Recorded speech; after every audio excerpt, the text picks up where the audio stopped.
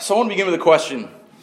What should the people of God be doing until Jesus returns? And what should the church, what should the gathering of believers be known for? What should mark the church? Because if you look around, there are many philosophies of ministry. Into the writing of books, into the scheduling of conferences, into the hiring of consultants, there is no end. Church building is big business. And there are many people who make their living and who spend a lot of money and put a lot of effort into these amazing strategies to be able to grow the church. And I haven't been a pastor long, but as a pastor, I get emails and I get calls and I get letters every week from companies who have the new next best thing on how to grow your church. We can do this for you. We can do this for you. And it's all this process or this thing that you have to buy or someone you have to hire, of course. But don't tell anyone. Studying this week, I've found the secret. I've got the secret sauce, and I'm going to share it with you this morning. And the amazing thing about it is you can do it with 5 people or you can do it with 5,000. You can do it in freedom or you can do it in persecution. You can do it in a building or you can do it without a building. And if you do it, your church will grow. Sound easy enough? It's easier and it's simpler than anything that marketing gurus have spent countless hours putting together, and it's right in front of you. Because if we really want to know what Jesus desires, what Jesus finds most important for his people, we can go to Jesus. Because we can see what Jesus did in the last hours with his disciples. What did Jesus do in the final time he had with them? What did he find most important? And what was their response? And what did the church do after that? It grew. Why would we search high and low to find some new philosophy, and just because it's 2018 that we have to come up with something new? God hasn't changed. The gospel hasn't changed. Who Christ is and what he did has not changed. So what we do should not change either. We're not creating something new here. And we're going to see this morning the 3 things that we see at the end of Luke in the last few verses, were people being counseled in the word, being called to witness, and them continuing in worship. If you want to sum up, the Christian life should be rooted in the word, called to witness, continuing in worship. Very simple, very easy. And when I was called here and thought about who do we want to be, what type of people do we want to be known as, what should be most important here? If you want to see what the mission and vision is, it's back on the board back there, and it hasn't changed. And it won't change because I wanted to put Scripture together as closely as I could, and draw from Scripture. And we talk about our vision every week, to be people who tell. It's based on Psalm 96:2.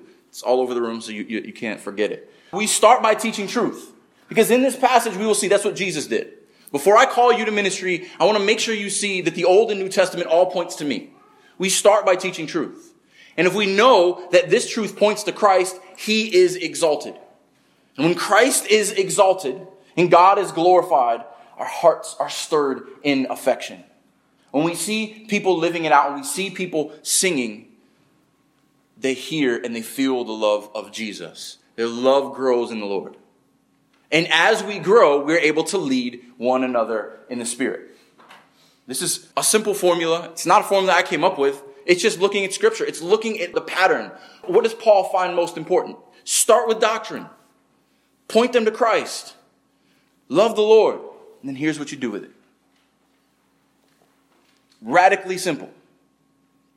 But yet our culture tries to complicate things. We try to use our own human wisdom to come up with reasons and ways to do things in a new way. But really, the gospel is simple. God hasn't changed and Jesus hasn't changed. And so it's not something we do very often, but I'd like to just kind of share some of the things that I'm celebrating in this congregation. I wanted Hunter to share that, and is a great example. Part of the reason why Hunter and his wife Meredith have come here, and if you haven't got a chance to meet them, please do. One of the main reasons they decided to accept my invitation to come is because they heard a lot of the stories of you guys, of what God is doing here. The first story I want to share is, some of you have heard this, most of you probably have not, is of my grandmother. Most of you may know or may not know that my grandmother has been in this church 17, maybe going on 18 years. As the church was declining, she was struggling on what to do. She felt strongly that the Lord told her, stay and pray for the church. And for years, she faithfully prayed for the church. She prayed for the kingdom of God to be proclaimed in this church. She prayed for there to be expository preaching, that people be raised up in the word. And so when the previous pastor retired, she thought of me. I don't know why, but she called me and said, our pastor retired and we need someone to preach next week. Can you come in? And I came mostly because they were paying. No, I'm just joking. I was honored and I was flattered that I come and preach. But part of the reason why we're doing the Gospel of John next week is when we were talking about what book we were going to study for Bible study. My grandmother was so excited. She wanted to study John. She came and made a case for it. She had printouts and everything. And we felt so bad saying, well, more people want to study Romans. That's why we're in Romans. But I wanted to honor that. And so we're going to go through John because it's a great book. But it's also a book she was excited to go through. And I want to honor her prayers throughout the years. And I can go around the room with example after example. Jay in his testimony shared that he came to Christ reading the Gospel of John. This very thing we're going to start doing next week. I love Jay and Shayna's heart for witnessing. Shayna is not comfortable speaking to people, but God keeps putting people in her life where she gets to share Christ with them. And it's incredible. I'm enjoying sitting down with Andrew and Chloe and going through catechisms with them and seeing them learn and seeing them grow and seeing them understand from week to week. I love Deshaun and Bree's heart for the word and heart for the church. I love hearing all of you sing and in worship. I love Jonathan and Sarah's example in their home of family worship. Violet is 3 years old. She probably has more scripture memorized than I do. I love that George, who has been here for 7-8 months or so, and just to see him get excited about what he's learning and growing and want to go outside of himself. And there are so many of those examples. Juan shared with me a few weeks ago when we were talking about reading the Bible with someone. He said, that's how I came to Christ. He was working on a job site. And during their lunch breaks in the middle of hot Florida summer, they're sitting under a tree and his friend says, would you want to read through the New Testament? And so he starts going through Matthew with him.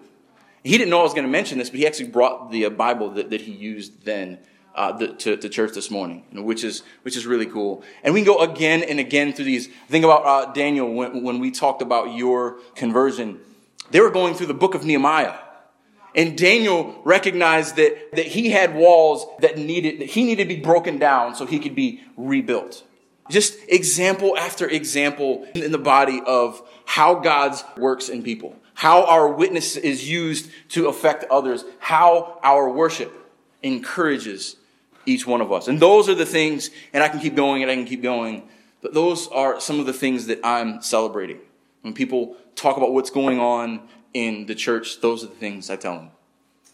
And those are the things we should celebrate, that we are people who are rooted in God's word. People who we have good news and we're excited to share it. People who are known for our worship and praise of the Lord. So with that being said, let's get into Luke chapter 24.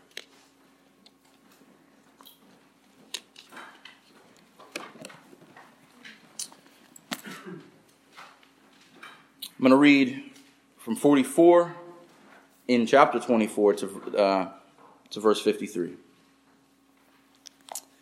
Then he said to them, these are my words that I spoke to you while I was still with you, that everything written about me in the law of Moses and the prophets and the Psalms must be fulfilled. Then he opened their minds to understand the scriptures.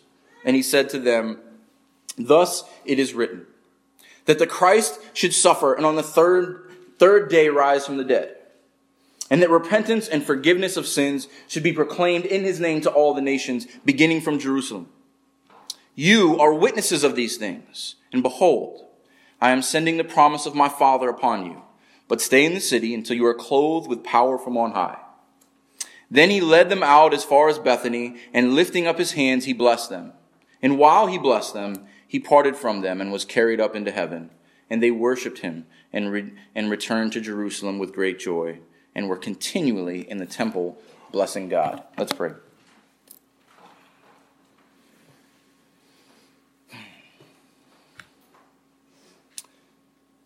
Lord, we praise you.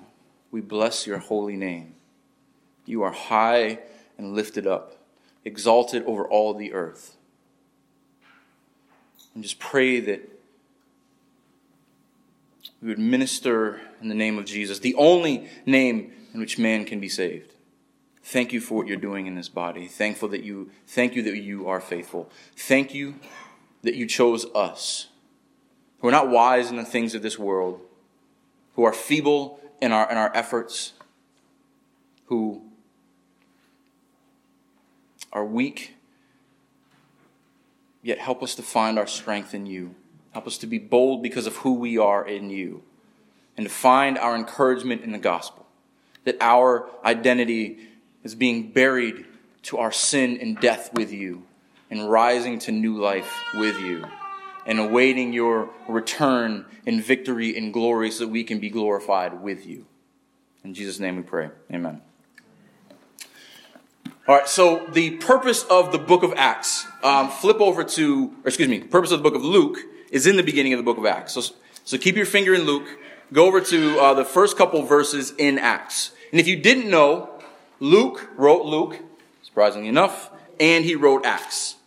And so Acts can actually be continued, can be read continually right after the end of Luke. But if you look at the first couple verses of the book of Acts, you'll see what his purpose is in Luke, and it will help us understand why he closes the way he does. Acts 1:1. In the first book, O Theophilus, I have dealt with all that Jesus began to do and teach, until the day when he was taken up, after he had given commands through the Holy Spirit to the apostles whom he had chosen. He presented himself alive to them after his suffering by many proofs, appearing to them during 40 days and speaking about the kingdom of God. This is Luke's goal. I want you to know what Jesus did, what Jesus commanded, who he is, and I want you to know about the Holy Spirit. We're gonna get into that a little bit because the end of Luke sets us up great for Acts, and it also sets us up great for the seeds of the church. What did the early church look like? Because the early church was founded by the apostles in the words that Jesus used here. This was the training that they needed. This was Gospel Ministry 101. This was Jesus Seminary right here. The first thing that happened is they encountered the risen Christ. Jesus was alive. The first thing that we see right before this passage is that he ate with them. This is not accidental. This was so that any heretics out there that say that Jesus was not fully human when he rose from the dead would be reminded he ate fish. So they encountered Christ the man. And they end up worshiping Christ God after he's ascended. And so this is a great picture of how Jesus' ministry was worked out before our very eyes. I mean, this is what Jesus Seminary looks like. This is him teaching, explaining, charging, commissioning, empowering, blessing. And then it results in worship and praise. And I wish I could tell you that that's what seminary is like, but it's really not. So the first thing we want to see here in verse 44, then he said to them, these are my words that I spoke to you while I was still with you, that everything written about me in the law of Moses and the prophets and the Psalms must be completed. While I was still with you. This is post-resurrection Jesus drawing attention to pre-resurrection Jesus. What I taught you before and what I'm teaching you now are the same thing, and I want to remind you of that. And all Scripture is about Christ, my words. You see how in the same breath he says, all that is written about me in the law, the prophets, and the Psalms. We've talked about this before. But in the Hebrew Scriptures, the Tanakh, those are the three divisions of the Old Testament Scriptures. The law of Moses, the prophets, all the history and the prophets, and the writings. Psalms, Proverbs, Ecclesiastes. All of them pointing to Christ. And in the same breath, Jesus says, these are my words. This is what is spoken of me. Remember it all. Old Testament, Psalms, prophets, law. New Testament, my words. It all must be fulfilled. It's the first thing we need to understand, that this is why we have a unified Scriptures. This is why we read from the Old and New Testament. And we go over this over and over and over again because there are so many distortions of this today. Either the Old Testament is discounted or it's distorted. or it's just moral, while the New Testament is salvific. And that could not be further from the truth, because Jesus taught himself from the Old Testament. Everything must be fulfilled. Everything is pointing toward Christ must be fulfilled, because whatever God begins, he will finish, he will accomplish. So in all the words that I spoke to you before must be fulfilled. Verse 45. Then he opened their minds to understand the scriptures. Think about that. That's just an amazing thought, that he opened their minds. Because unless your mind is opened by Almighty God, you're going to look at the scripture as if it's the Chinese phone book. But he opened their minds to understand the scriptures. It's like Jesus flipped on a light in a dark room, and all of a sudden they understood this. This word "opened" is a rich word in the Greek. It's like they fully understood, wide open, fully open. The same word is used in verse 31 and verse 32. In the same chapter, look at Luke 24, verse 31 and 32. And their eyes were opened, and they recognized him, and he vanished from their sight. Then they said to each other, "Did not our hearts burn within us while he talked to us on the road, while he opened to us the scriptures?" There's this connection of their eyes being opened and the scriptures being opened before their very eyes. This is why Jesus uses this eyes to see and ears to hear. It is a gift from God. It is bestowed from Christ on those who are his, so they can read and understand who he is. This is step one to any ministry. You must know the risen Christ, and he must open your eyes, and he must open your ears to know who he is throughout all of Scripture. And it's like they went from black and white to color. It's like they went from dial-up to fiber optic. And if you millennials don't know what dial-up is, you are way better off. It's like they went from well done to medium rare. It's like, I knew I'd get a good reaction out of that one. When you encounter the risen Christ, he will open your eyes. And we'll see in a moment, he will send the Holy Spirit to confirm everything that he has said.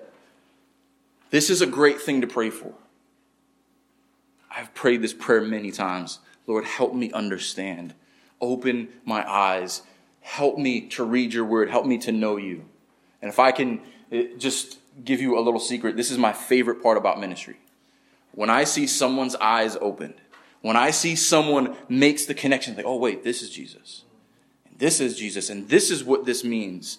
When the proverbial light bulb goes off in their head, I love it. It's like it's a very pious and spiritual high that you get to see someone understand who Christ is from the scriptures. And as long as the Holy Spirit is still doing that, I will still be doing this. And he opened their minds to the scriptures, and he said to them, "Thus it is written, that the Christ should suffer on the third day and rise from the dead." These are the facts of the gospel. 3 things: the Christ, suffer, and rise again. First thing we need to look at is the Christ. So if you're going to explain the gospel, you must have the facts right. You cannot have the gospel without these 3 things. Without the Christ, without him dying, and without him rising again. But it's interesting here, because Jesus doesn't say that thus it is written, I must die and rise again. He said the Christ. This is very particular. This is very important. Because the Christ in Scripture have been talked about since Genesis 3:15. The Christ, the Messiah, the anointed one of God, was prophesied about for about 4,000 years in Scripture.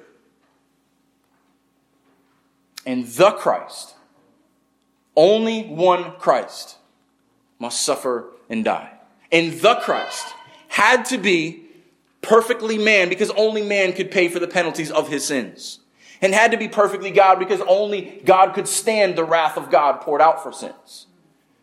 And this is interesting that we find ourselves, this is the man who just ate. He just ate fish with you. And he's saying that the Messiah, who must come from the line of David, who must be of the seed of Abraham, who must be a man, is eating among you. And he knew that he'd be called up to heaven in just a moment, and it would be clear that he was God. And so that these two would come together perfectly in him. First, you must know that for the gospel, we have to have Christ. And if it is not the Christ, the Messiah, the perfect one, the perfect sacrifice, it is not the gospel. If he's not man, it's not the gospel. If he's not God, it's not the gospel. If he wasn't perfect, it's not the gospel. If he didn't die and rise again on the third day, it's not the gospel. All of you know that. Any one of you can do it.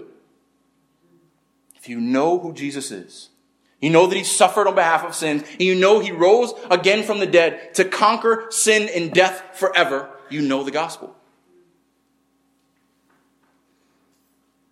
And that is what is necessary for redemption. Perfect sacrifice, death, and new life. So those are the gospel facts. And then we got in verse 47, the gospel proclamation. So he says, thus it is written, gospel facts, and that also written that repentance and forgiveness of sins should be proclaimed in his name to all the nations, beginning from Jerusalem. Verse 47, there's a lot here. So the gospel facts are not separated from gospel proclamation. Again, we have three things: repentance, forgiveness of sins, and in the name of Jesus. Very important. There is no gospel without repentance. There is no gospel without forgiveness, and there is no gospel without Jesus. Should be simple.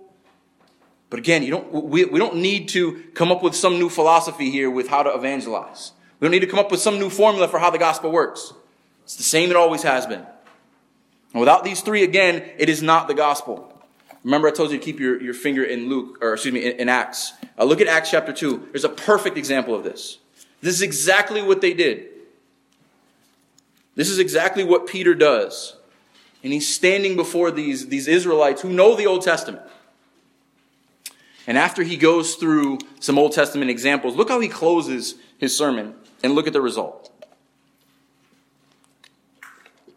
Acts chapter 2 and verse 36. Let all the house of Israel therefore know for certain that God has made him both Lord and Christ, this Jesus whom you crucified. Undeniable gospel. Now when they heard this, they were cut to the heart. And they said to Peter and the rest of the apostles, brothers, what shall we do? Peter said to them, repent and be baptized, every one of you, in the name of Jesus Christ, for the forgiveness of your sins, and you will receive the gift of the Holy Spirit. For the promise is for you and for your children and for all who are far off, everyone whom the Lord our God calleth himself. And with many other words he bore witness and continued to exhort them, saying, save yourselves from this crooked generation. So those who received his word were baptized. And they were added that day about 3,000 souls. Amen. If there is one line that is appropriate to our culture, it is save yourselves from this crooked generation. Not much has changed in 2,000 years. So what does true repentance look like? Because this is a really good question. Because in an age where people are counting baptisms as if someone who makes some emotional response and goes back to sinning 2 days later, or we have this watered down version of what it means to just accept God's love and everything will be fine. What does true repentance look like? And if we walk through the scriptures, we read Psalm 51 intentionally to set us up here. We see David's heart after he sinned. After he sent Uriah to his death and slept with his wife. David cried out before God. And so 4 things we see to mark true repentance. 1, there has to be a recognition of guilt. Step 1, admit there's a problem. We have to understand that there is guilt. 2, there has to be a desire for justice.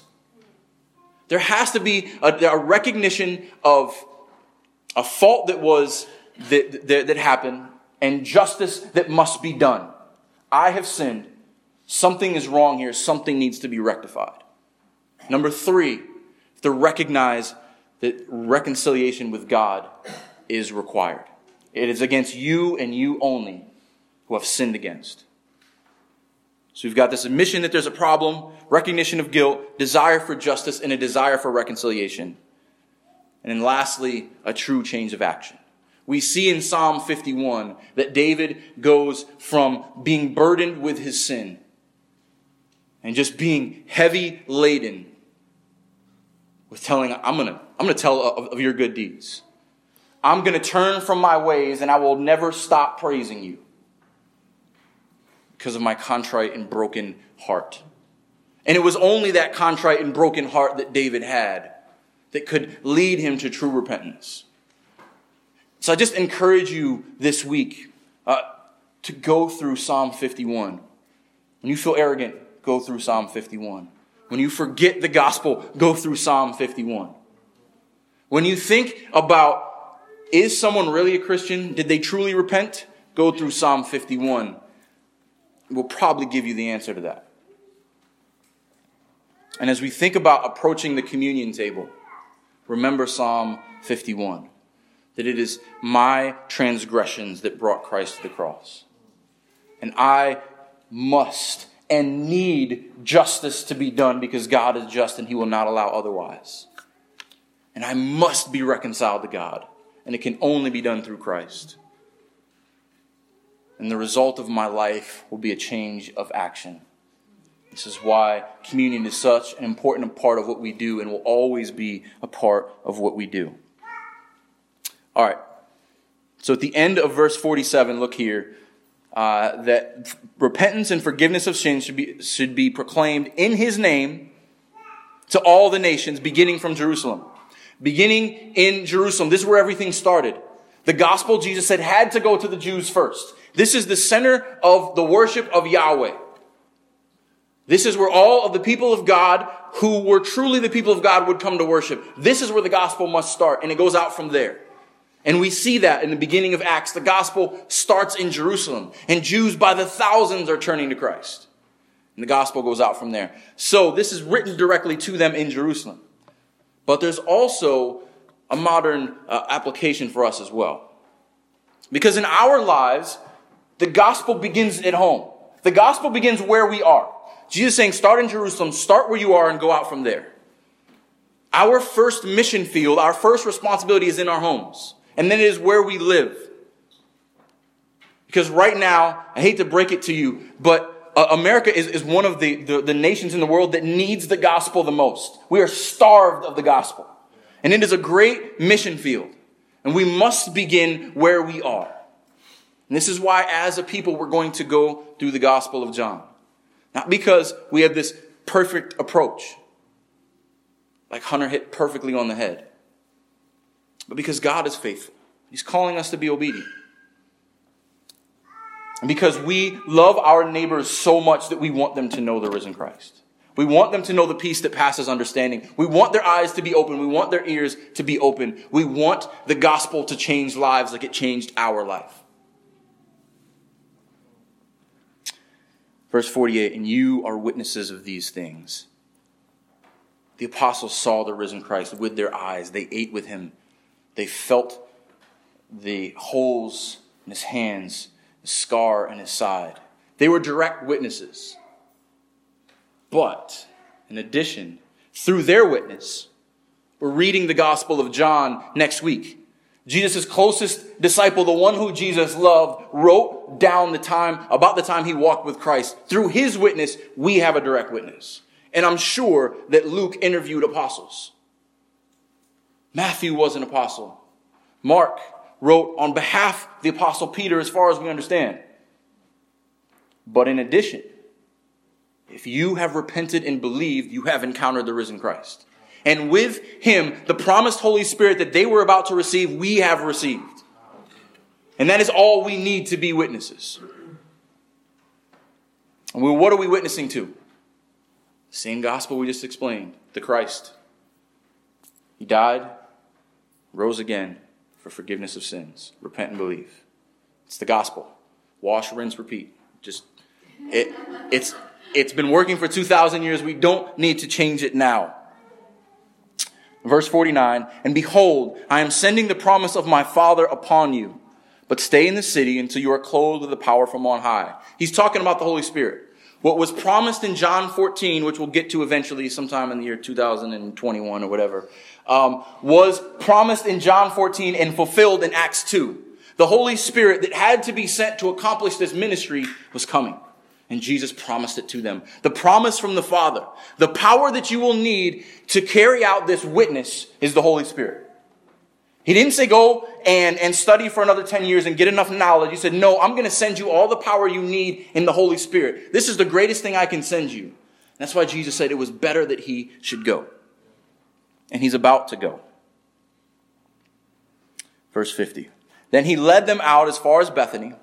This is on the Mount of Olives. We won't get into all that. But and lifting up his hands, he blessed them. What does this look like? We don't know. It was probably a combination of words and prayers. But whatever it was, he didn't bless them because of their works. He blessed them so that they could work. You see the difference here. The blessing came so that they could fulfill the mission. Christ raised his hands up to heaven and said, by the power that the Father has given me, I am entrusting you with this gospel. Keep it and proclaim it. Send it out. And so that you don't screw it up, I'm going to send the Holy Spirit. And so you can't screw it up. And this blessing, to be blessed by the Lord. This was probably a long blessing because it says while he blessed them, he was still speaking. Verse 51, he parted from them and was carried up into heaven. This is the ascension. Christ ascended from earth back to his rightful place, the throne of God, sitting at the right hand of God, with all power and majesty on full display. I love what John Calvin says about this in his Institutes. He says, being raised to heaven, he withdrew his bodily presence from our sight. Not that he might cease to be with his followers, who are still pilgrims on this earth, but that he might rule both in heaven and on earth more immediately by his power. And what did they do when they saw Christ ascend? The first thing they did, and they worshiped. If you see the risen Christ, it should blow your mind. But you see him go up to heaven, and now he's on his throne of power and glory. You better worship, and you should worship. And that is the God we are worshiping. This is not some happy-go-lucky Jesus that we can stick on a t-shirt or a hat. This is the creator of the universe sitting on the throne of power and glory. If that's not worthy of our worship, nothing is. And that is the power of the gospel. Because the same Jesus who went to the grave for our sins and rose again on the third day is sitting on high. He rules this earth. Even though Satan has power and dominion for a season, we know who is ultimately in control. And we know in whose name we are speaking. You wouldn't be scared to share the gospel if you picture Jesus like Stephen did, seeing Jesus stand up and greet this faithful servant. That would give you energy to share the gospel. If we remembered that Christ is on the throne. But many times we don't share the gospel because we have a weak Christ. It's true. Because if it's up to us and our power and Jesus is just sitting back there hoping we do the right thing, we have a weak Christ. But this is not the Christ who conquered the grave. This is not the Christ who is sitting on the seat of glory. This should give us boldness in our witness and confidence in our identity. And they worshipped him and returned to Jerusalem with great joy. They worshipped him. This is important to recognize because our God is a jealous God. You do not worship anyone who is not God. So the same man that they ate with is the same God that they worshiped. These two are inseparable. There is no Christ who is not fully God and who is not fully man because they worshipped him. If he was not God, that would be blasphemous and we should discount anything they say. But they worshipped him. I mean, the God of the Old Testament is worthy of our honor and praise, of course. But now that the Christ, the anointed one of God, has lived a perfect life, has died for the sake of sins, and has risen again on the third day and is ascended to the right hand of the Father, how much more should our worship go up to heaven? We should be as in awe as the disciples were, as if it happened right in front of our eyes. Because Peter says, though you do not now see him, you know him. We are as sure of that as they were. Verse 53. And they were continually in the temple praising God. When you are rooted in the Word, you are called to witness and blessed by Christ himself, you can't help but praise. They were continually in the temple praising God. Praising the Lord is not just something that we do, it is a way of life. It is who we are. We are worshipers of the true and living God, the risen Christ. They were blessing God. Because of the blessings they received from Christ, they were blessing God. Seems a little weird to say bless God. Like, how can we bless God? In our prayers, we bless God. In our serving, we bless God. In our witness, we bless God. In our words, we bless God. In our teaching, we bless God. In our love for one another, we bless God. Our lives should be a continual witness to the blessings that we have received. We love because he first loved us. That's what it means to bless God. And they did this day after day after day because they were astounded at the life they had in Christ, as should we. So as we close this morning, I just want to remind us of where we've been. What does gospel ministry looks like? We stay counseled in the Word. We remember our call to witness, and we continually worship. It's pretty simple. Because in the Word, we're told to pray, how to pray, to serve and how to serve, to love and how to love. And as the Word transforms our lives, it strengthens our witness. And it increases our worship. We are told what to do, and the Word tells us how we are to do it. We see the fruits of the Spirit in our lives. The love, joy, peace, patience, kindness, goodness, gentleness, self-control that comes along from being changed by the Holy Spirit. The same Holy Spirit that Jesus sent to the disciples he gave to us, and we are to bear that fruit. And everything we do has to come from the gospel, an understanding of the gospel, and be for the gospel. Paul said, I want to know nothing among you except Christ and him crucified. And it's always going to be our focus here. Because that is the only thing that can bring life, and life everlasting. It's repentance and forgiveness of sins in the name of Jesus Christ. It is all about Christ, his death, and his resurrection.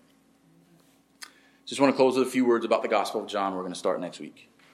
Hopefully you've all gone through the Gospel of John. Some more times than you can count. And it's a great thing to go through Scripture together. And we must remember how great news it is that the Word who created all things became flesh and walked among us. The great I Am became I Am for us. And I want us to be people who are so rooted in God's Word, who are so transformed by the gospel, who are so encouraged by the gospel that we can't help but share it with someone else. And I just want to encourage you to do that. If you have not gone through the Gospel of John in your house and your family, do that. If there's someone who the Lord has been laying on your heart, reach out to them. Can I tell you about Jesus? Can I tell you what Jesus said about himself? Can we go through this together? We're going to do a live after 5 on Thursday. I hope as many of you can be there as possible. And we're not going to be there with megaphones calling people to repent and believe. It's not really who we are. Hunter can put his megaphone back. But what we are going to do is we're going to get to know our neighbors. We're going to engage with them. We're going to invite them to church because it's perfect timing to begin the Gospel of John next week. Because we're just sinners, saved by grace, and we've got the cure to what ails them. It's not us. It's the gospel, the Christ. Him died and him resurrected for forgiveness of sins. That's who we're going to be, and that's why we're going to go with the huddled masses on Thursday night, and just hope that you join us. So let's pray.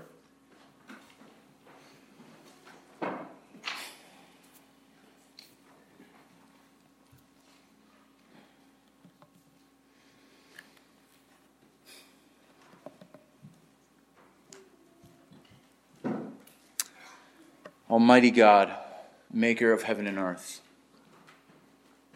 holy beyond holiness, righteous beyond righteousness, King of kings, Lord of glory, Prince of peace. You reign supreme over all the earth. Lord, first and foremost, I want us to rest in your power and glory, that we can rest in you. You are reigning, and the finished work was accomplished by you. There's nothing else we need to do. But we get to be called your people. We get to be called to you to be your witnesses. We get to be your ambassadors. What a privilege it is that the God of the universe says, you are mine. We are yours. Let us be obedient, faithful children who is about our Father's business until our Savior returns.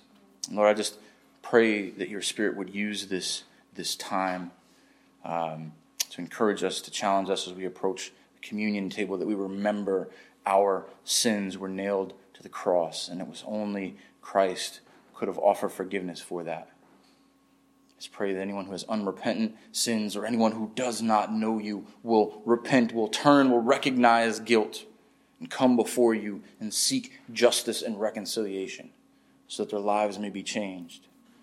And that we are people who are so changed by the gospel that this is ever our cry and ever our plea.